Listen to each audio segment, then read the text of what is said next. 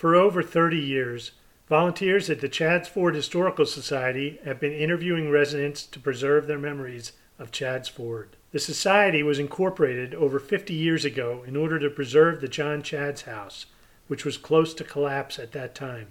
The house dates back to around 1725 and is an important example of early Pennsylvania architecture. The last family to live in the house were the Strands. They lived there into the 1950s. Two of the Strand girls were babysitters for Missy Bauman when she was young. There were the kids who babysat for us. They lived in the John Chad's house. John Chadd house. And I can't think of their name, but if my brother were alive, I could call him and he'd tell me. There were two girls. There was no running water in that house. There was an outhouse. It was, I think there were 3 or 4 children, but the girls used to babysit for us. And were you ever in the John Chadd? No, I was at the front door one time to give somebody in that house something my mother had sent over. But I was never in that house, and I wish that I had been.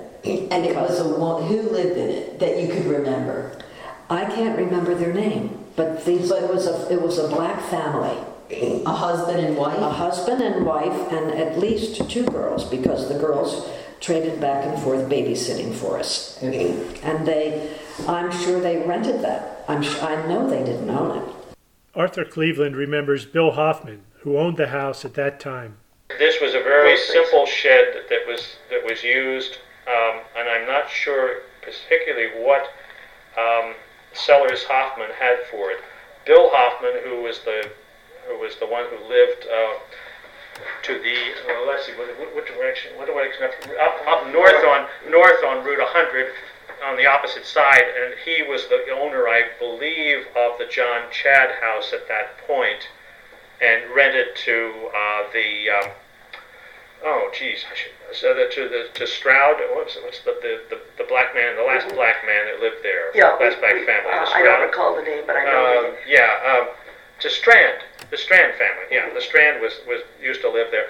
He owned that, and he owned this house, and he and my father had gone to college together at Haverford, and had been in the military together at that point in the First World War. Betty Graham remembered some of the deep connections the Hoffman family had in the area. He was local, and he did a lot of genealogy on his family, and there's a big notebook out of Chester County Historical Society. Mm-hmm. And I believe, if I've got it correct, he would be a son of the owner of this property. Mm-hmm. And his wife was a Hayburn. There was a farm up Route 1, Painter's Crossroads area, right. I believe was a Hayburn family. Right. 3 sisters all became teachers. And one was the principal at the Concord School up there. So. But she married Mr. Hoffman that owned this property. Because we used to say this is on the footprint of the Hoffman barn, and when I met her for an oral history, she said, "Oh, I used to live on Route 100." And I said, "Oh, are you familiar with the Chadds Ford Historical Society?" And she said, "Oh yeah, we sold them the Chadd house." And I had no idea at the angle I was going in, so it was kind of neat. And then there's a big connection with another property. His brother, William's brother, owned a house in Haverford Township, the Grange Estate. So now I'm double Hoffman connection. And out at the Historical Society, there's a huge notebook that Ralph put together with even some original letters in it and everything. There's way more than I can absorb. By the mid-1960s, a group of local people were growing concerned that the vacant structure might collapse. Virginia Disney remembers that Virginia Morgan, whose nickname was Pete, was a major force in the quest to save the house. We were just 30 women and had decided because Pete said we had to do it. I'm not sure that I looked at that wreck. I mean, the pictures would be in there. And you look at that wreck of the house, I've got lots of pictures of that. I'm sure so did Karen. And you look at that and think, why are we working to save it? It's ready to fall down. Nobody wants it. You have to, when we would show people, even when the workmen were in there, people would drive along the road and they were amazed. This is the Chad house that I'm hearing about, and they'd want to see it. And Pete would take them in to see it and have to jump over holes in the floor, that went down to the basement. They could have all fallen through and killed themselves. But she was so enthusiastic about it. Don and Linda Tulloch recall those early days in the race to save the house. I think they were very proud of the Wyeths, too. And maybe even, this is supposition, but Nancy dying so young, they slowly began to think about the significance of the family and the art going through the family, and it was right here in Chadds Ford that it took place. So then they wanted to save the village as they knew it, although... So the Wyeths were a big part of that money raising, they embraced community this spirit, community. and raising the funds to keep the Chadds house and things like that. Well, I didn't know if they were always, Andy was always supportive, wasn't he? He was always supportive, and I remember when Andrew Wyeth, he was known before 1947, but I think it was in the summer of 1947, Life magazine decided to come to Chadds Ford and take pictures of him at his studio and all of that. And when the word got around that Life magazine was coming to Chadds Ford, things started to happen. Yeah, right. The first step was to actually acquire the property, and Virginia Disney recalled that the Chadds Ford Days event in 1968 was the source of the funds for that. And the 30 women were sitting around her living room, some of them on the floor, some on the arm of a chair. And it was quite a meeting. And that day we left there dedicated that we had to save the Chad house. And we bought it for $25,000.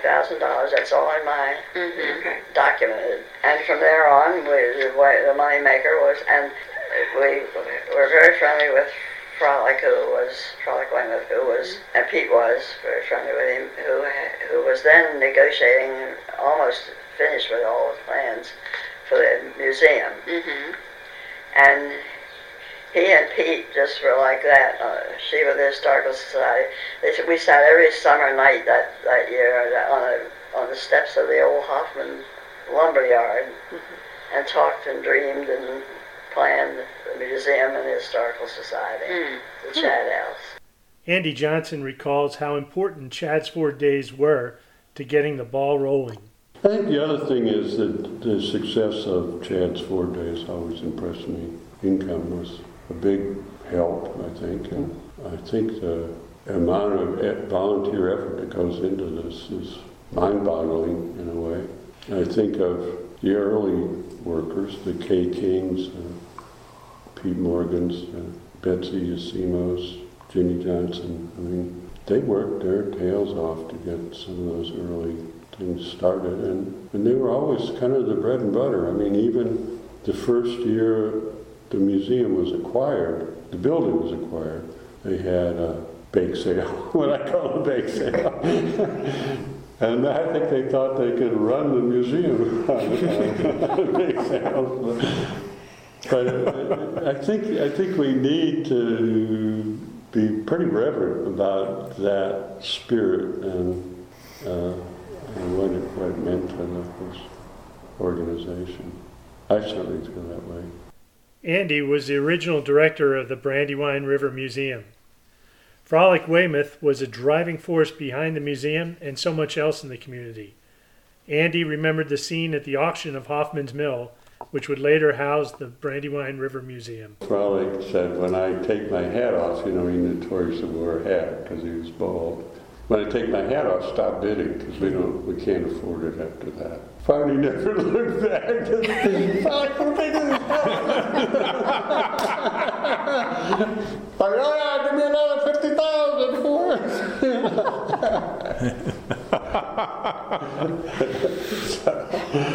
So that's how the third one got. But they were all on some sort of note, and there was no mortgage, no mechanics lien. There was 54 mechanics liens on the property when I tried to get a mortgage. Frolic was a friend of Pete Morgan's and was very helpful in the effort to get the Chadds house restored. David Murtaugh, the first president of the Historical Society, remembered meeting in Frolic's office to hatch a plan to pay for the restoration. And so we had our first board meetings in Frolic Weymouth's office over at the museum. But in order to get to that, we had to build the museum, and that took up like 1969 to 1970, somewhere in there is when they opened. And in order to get funding for the house, John Chadd House, Pete Morgan got Frolic to agree to let us have an exhibition of the Wyeth art at the museum before it was even done. So we had to build temporary railings and temporary access, and they conceived of this art show of Wyeth art. Little did they know that thousands of people would come. And there were humongous lines and a lot of problems handling people, but it was so successful. And so that started things off really with getting money to start the John Chadd House restoration. An undertaking like that would take the effort of the entire community, and Virginia Disney remembered how Pete got everyone organized. We sat in a circle, a big circle by then, like 200 people, and she sat there with just no notes or anything, but she'd say, you do decorating, you do book prints, you do this, and there were like 50 jobs, and she had set this all up in her mind or before she came to the meeting. And if you got a finger pointed at you, you were going to do that, you were going to do it. And then she pointed at me because I'd been a librarian back in the years before that. And she had pointed to me to do books, prints, and maps. I had no more idea what she meant to do than fly the moon. But she got to see that I had found out how to do it. She sicked me on poor Betsy Wyeth, who knew all these things. And Betsy named, I don't know how many paintings we had of Andes that came from California. People that had bought these paintings. Betsy wrote to them and said, we're having a show and we want to see that painting. And the next couple of days before the thing went off, trucks drove in with all these paintings. And we had just $1 million insurance on what was millions and millions of dollars worth of stock. Hoffman's Mill, which was to become the Brandywine River Museum, was still a bit of a wreck at that time, so there was a frantic effort to get it in shape to host the event. Empty and very broken down, and Dave Murtaugh came in with his crew of people, his own people, and spent days and days repairing rafters that were swinging. And we were bringing these thousands of people into the building that things were swaying, and because it was this old barn, Hoffman Mill and lumberyard, which was not active anymore. It had been empty and out of business for years. And the paintings were displayed in the in there. Dave built petitions for all these different paintings. You'd have a painting in each little cubbyhole, and you had about 10 or 15, maybe more people, just standing there. Right, they didn't leave these paintings. You wouldn't let anybody get near them. The risk. So Andrew Wyeth was quite well known by that time. He was famous, and people were paying $60,000 for paintings. And then because Betsy wrote and said, "We want to borrow it. We're having a show," they just came. The show exceeded all expectations, with thousands and thousands of people clamoring to attend. Didn't realize that they were taking on a Chadds Ford spectacular that would finally be seen by approximately 25,000 people. State troopers said they had never, ever in Pennsylvania's history seen anything like it. They lined up to media and to Kennett on the highway. It was supposed to last for a weekend, but there were so many people interested in it that it was extended for 9 days. It lasted 9 days. We only started it for 2 days, a weekend. And there were all these thousands of people were coming, and we still had stock to sell.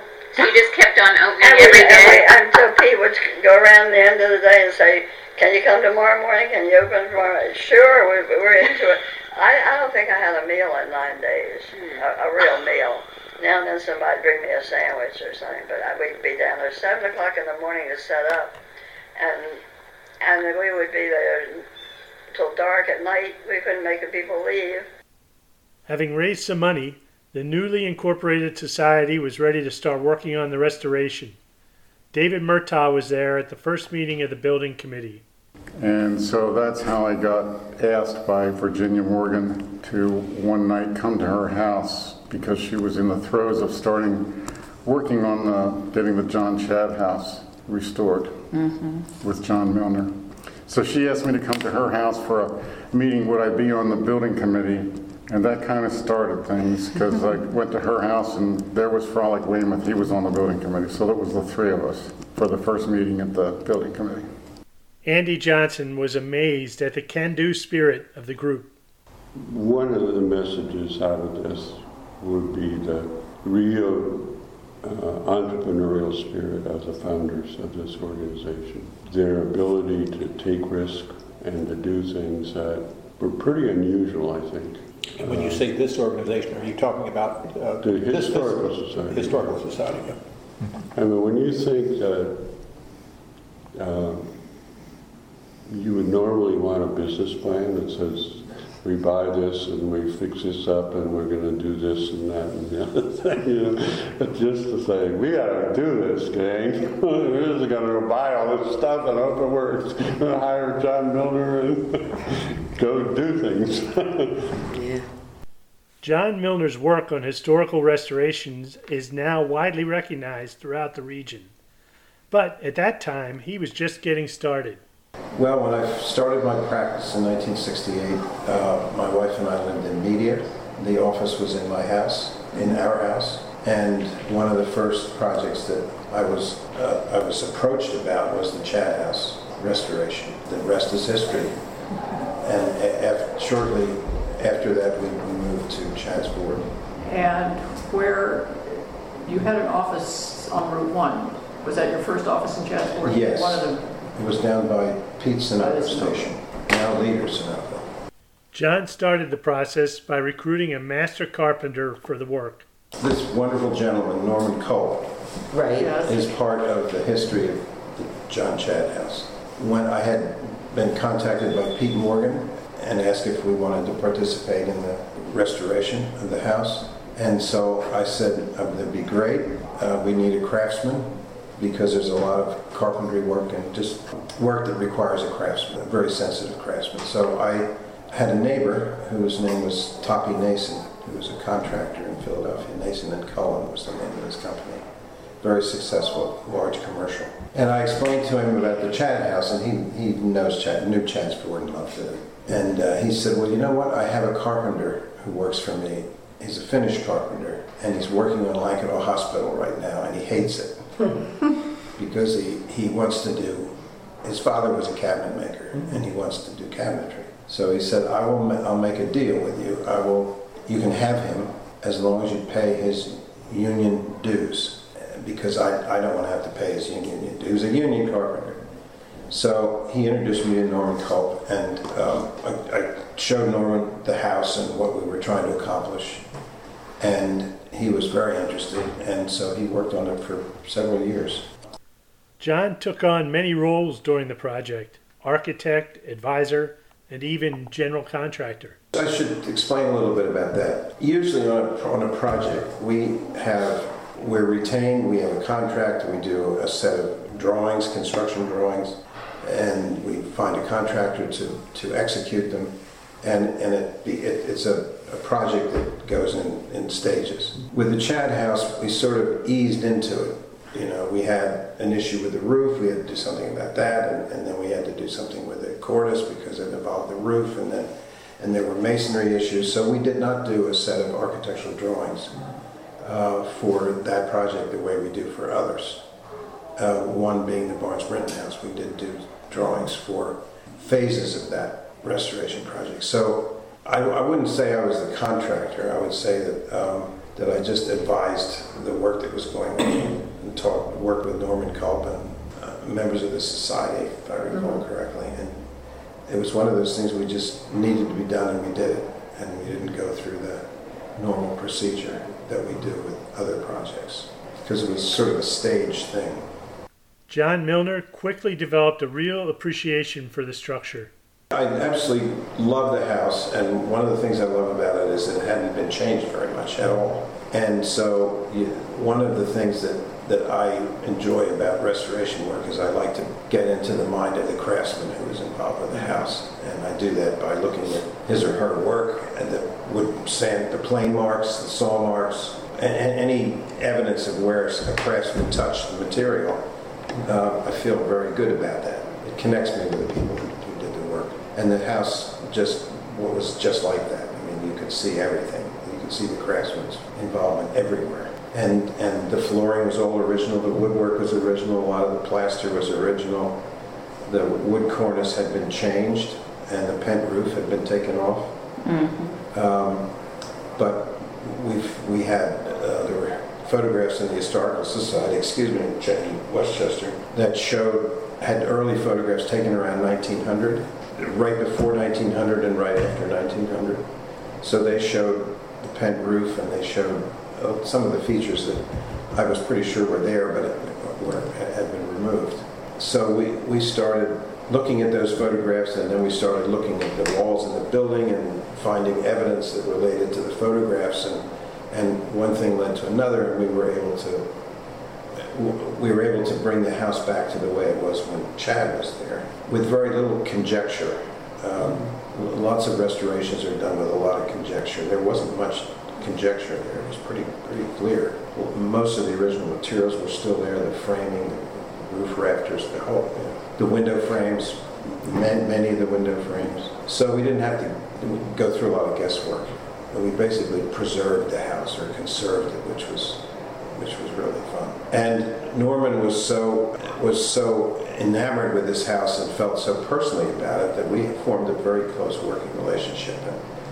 And he would say, "You got to come here, I just found something." And then he'd show it to me, and we talked like that all the time. So it was a very rewarding project. And one day he said, "We got a problem. The west wall is structurally unsound. When they dug out the south side and the west side to put the porch on and make the entrance expand the entrance into the basement, they undermined the foundation.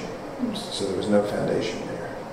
And over the years, as it rained and the ground got soaked there, it just kept subsiding. And he said, "We got to do something about this." And so he said, there's a bad crack up there that I got to take care of. So we looked at it and we decided how he was going to do it. And he fixed the crack, and then we did some underpinning of the foundation, and he made the building had leaned like this, which is why when you go in the front door, you sort of head downhill.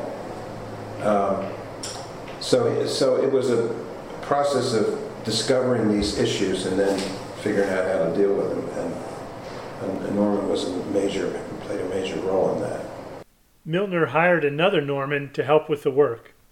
Norman Glass had just graduated from a carpentry program and joined Norman Culp as an assistant.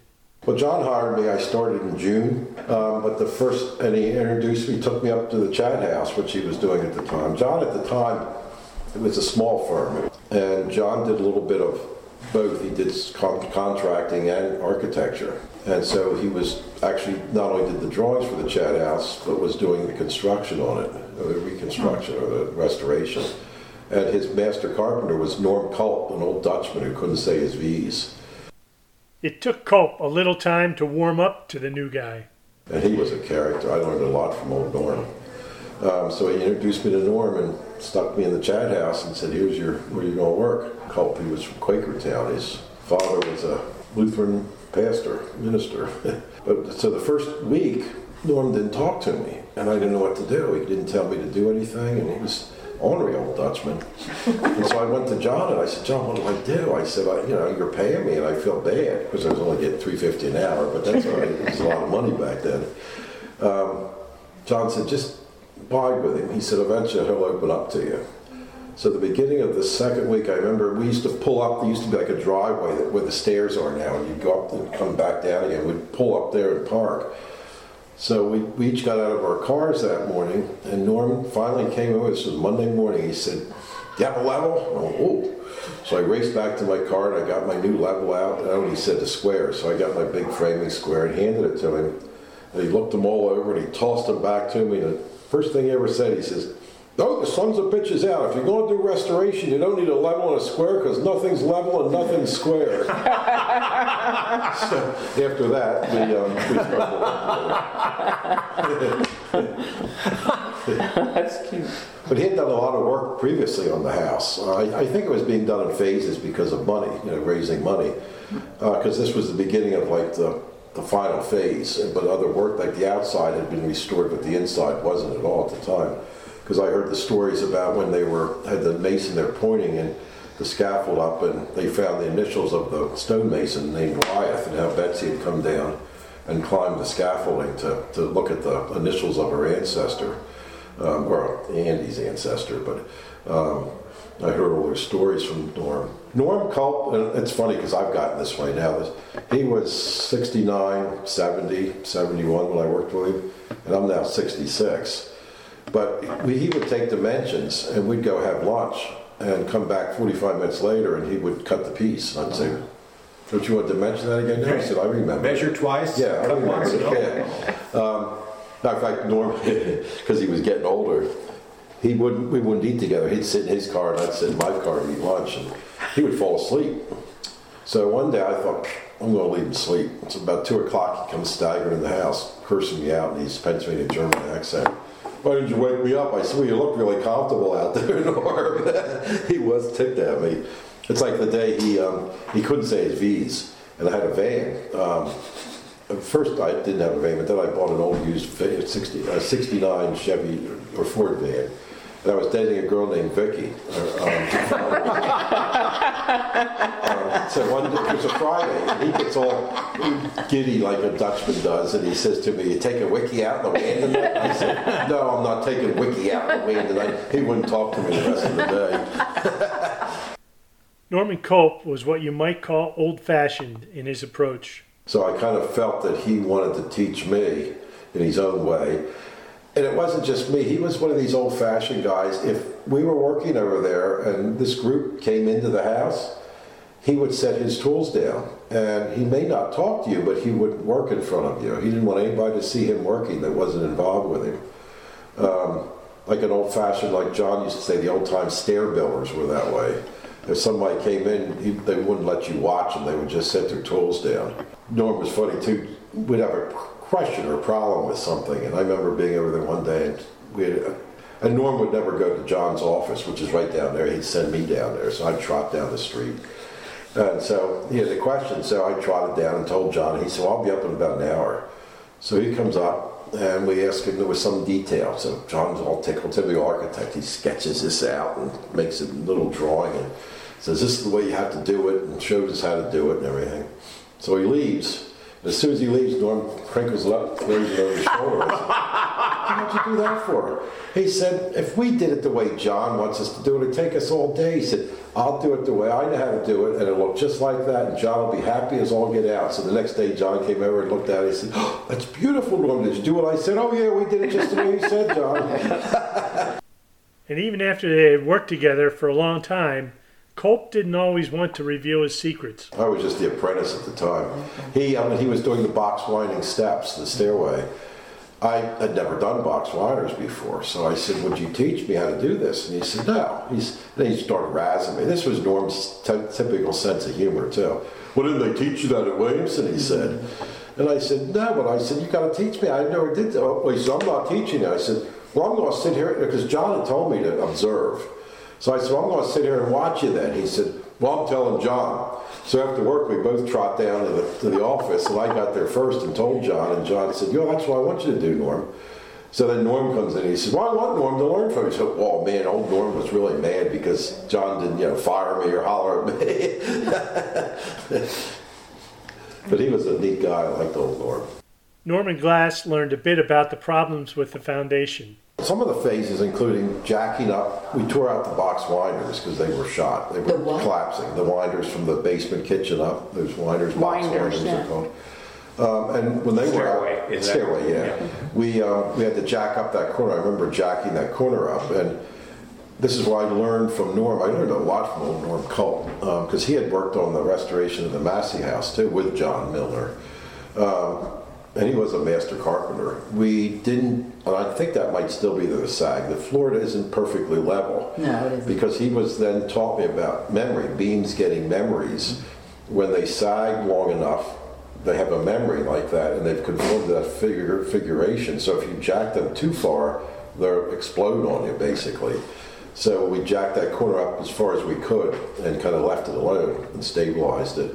What is told is that the porch was put on by people, a door was put in downstairs where a window originally was, and all that digging and removing of the land and the vibration of the roof. Yeah. So I'm just curious to know what in fact was the cause of the house settling. That makes sense. Being on a hill and there's all these structure cracks, and I had John Bowie come out to look and confirm what I believed.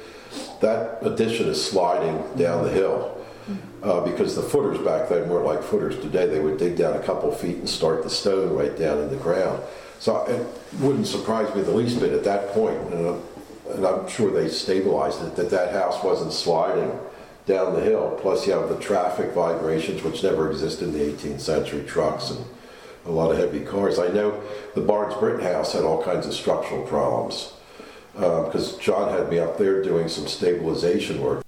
There is a very large cooking fireplace in the house, and there were severe structural problems there as well. Then we had the two lintels that were back to back in the cooking fireplace, and they were cracked because somebody put a stovepipe through it one time and it weakened them. So it was just enough space between the two lintels, wood lintels, to slip a piece of steel in there. So it was challenging because the beams had sagged, the lintels had sagged. So the steel had to sag when it went in, because if it didn't, it wouldn't work. So we had I think it might have been the iron shop in Broomall that cut that lintel, measured. We all measured it, cut it, and then cut a hole in the outside wall and slid it in. And it slid right between the two oak lintels with the sag. So where'd you cut the hole in the wall to get that in? On the north side, right outside of the lintel. Okay. And then filled it up. Oh yeah. I assume that's why you don't know where it is. That's interesting. Okay.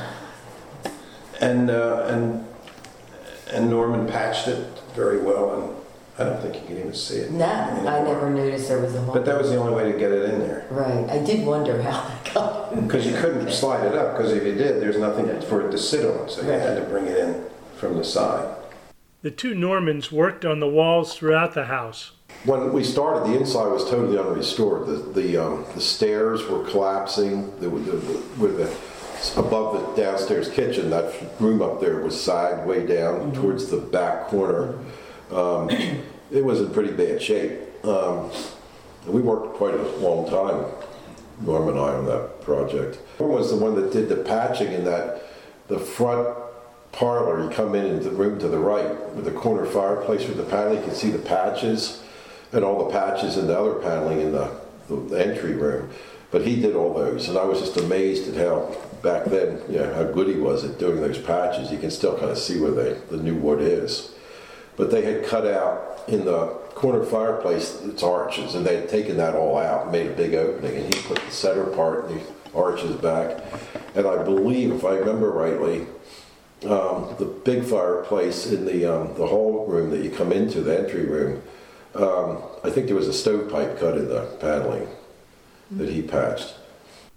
They also relaid the stone floor on the lower level. But Norm and I did that floor, and he did the laying because I was a young apprentice guy. I had to do all the mixing of the cement and hauling of the stones. But one of the neat things I was telling you about was, and I'd have to go up there and look and see if I could find it. Norm was so proud of himself that he was able to do this joint that forms this S in the stone. He was just so tickled and proud of himself for being able to do that. I'll never forget that. He wanted me to look at it and look at this, look what I did. So the floor has an S somewhere pattern? There's like an S. I don't know if he did it intentionally or he just called it down. He's telling me he did it intentionally, but it's like this S, and I forget where in the floor it is. It's pretty big, where the joints are kind of straight and form this S. Yeah.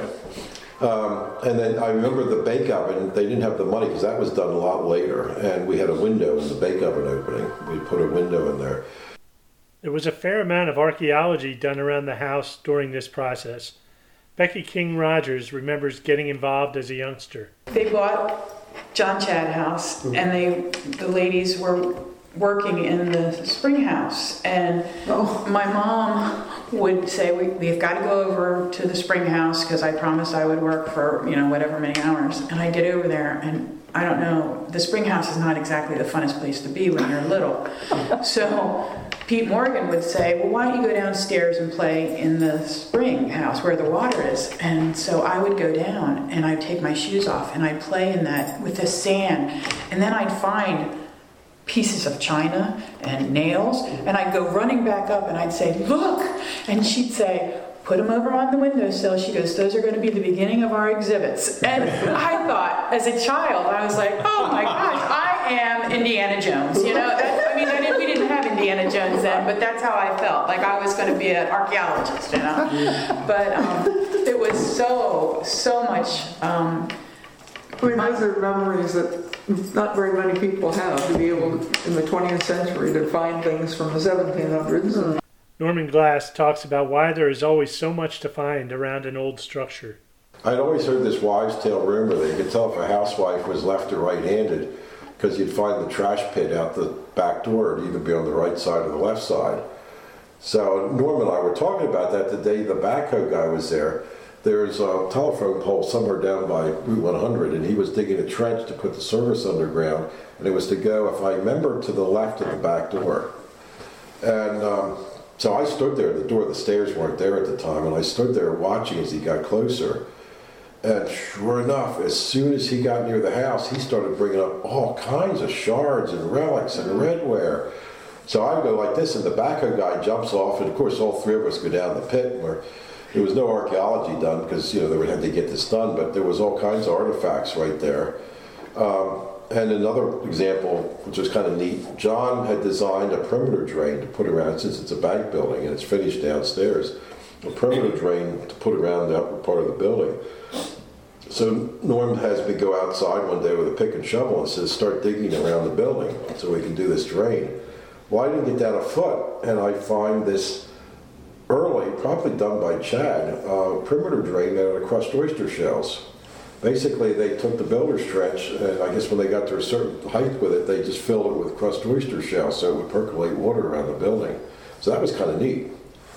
But the back door was really fun. The backhoe guy jumped off the backhoe, ran over the front, and dropped down in the hole, because here's all these artifacts. You mentioned trash pit. Yes. Was that a common feature at houses that they would dig a pit and then? I'm not sure if it was a pit. They weren't very. I've come to the conclusion over the years that if you took all the artifacts around a house in the ground, out of the ground, that the soil level would lower by probably about 3 or 4 inches, because there's always so much stuff. Because they just kind of threw their stuff. They had mid piles or trash piles, really. Best example of that, I was up at Plymouth Plantation years ago, and their interpretation there, which I thought was so cool, my friend said she thought I was sick for thinking that was really cool and exciting. In the backyards, they have trash pits with broken redware and garbage, and not pits, I'm sorry, little piles where they're throwing their stuff, their household trash. And there was flies buzzing around it. I thought that was so cool. And I mean, so I'm sure that women over the years have just thrown, I'm not sure why, I mean, people haven't changed much as far as, but for some reason you just find trash around old houses. It's all over the place. I remember right after the house opened, maybe 10 years after it opened, I was here visiting with a friend, and I'm standing outside talking to whoever the tour guide was. I looked down, there was a porcelain doll head lying on the dirt, half out of the dirt. I picked it up and handed it to her. It was this neat little porcelain doll head. So there's always, I mean, I'm sure there's still tons of stuff in the dirt around. Every time you dig, you probably come up with something. It gets to a point, the house where I live now, and when I lived at Ridley Creek State Park, it gets to the point that every time you dig, there's so much stuff you just throw it back in the ground if it's your house, because you've saved boxes of stuff already, which are valueless, other than to the house and to you. So you just start reburying this stuff. John Milner recalled the find that caused the biggest stir. He was rebuilding the cornice on the south facade one day, and I stopped by to see him, and he said, "You got to come up here and look at this." I climbed up on the scaffold, and he said, "There's some initials here between the windows on the second floor, J.W. Jr." So I don't know how I learned this, but someone said that, I can't remember exactly what it was. He stopped using the junior after his father passed away. I'm really, that needs to be clarified. Yeah, that's not, yeah.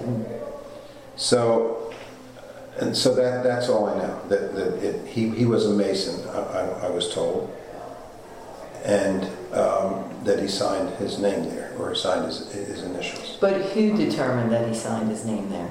It wasn't you, correct? No, the initials were there. But who determined that it was John Wyeth Jr.'s initials? No.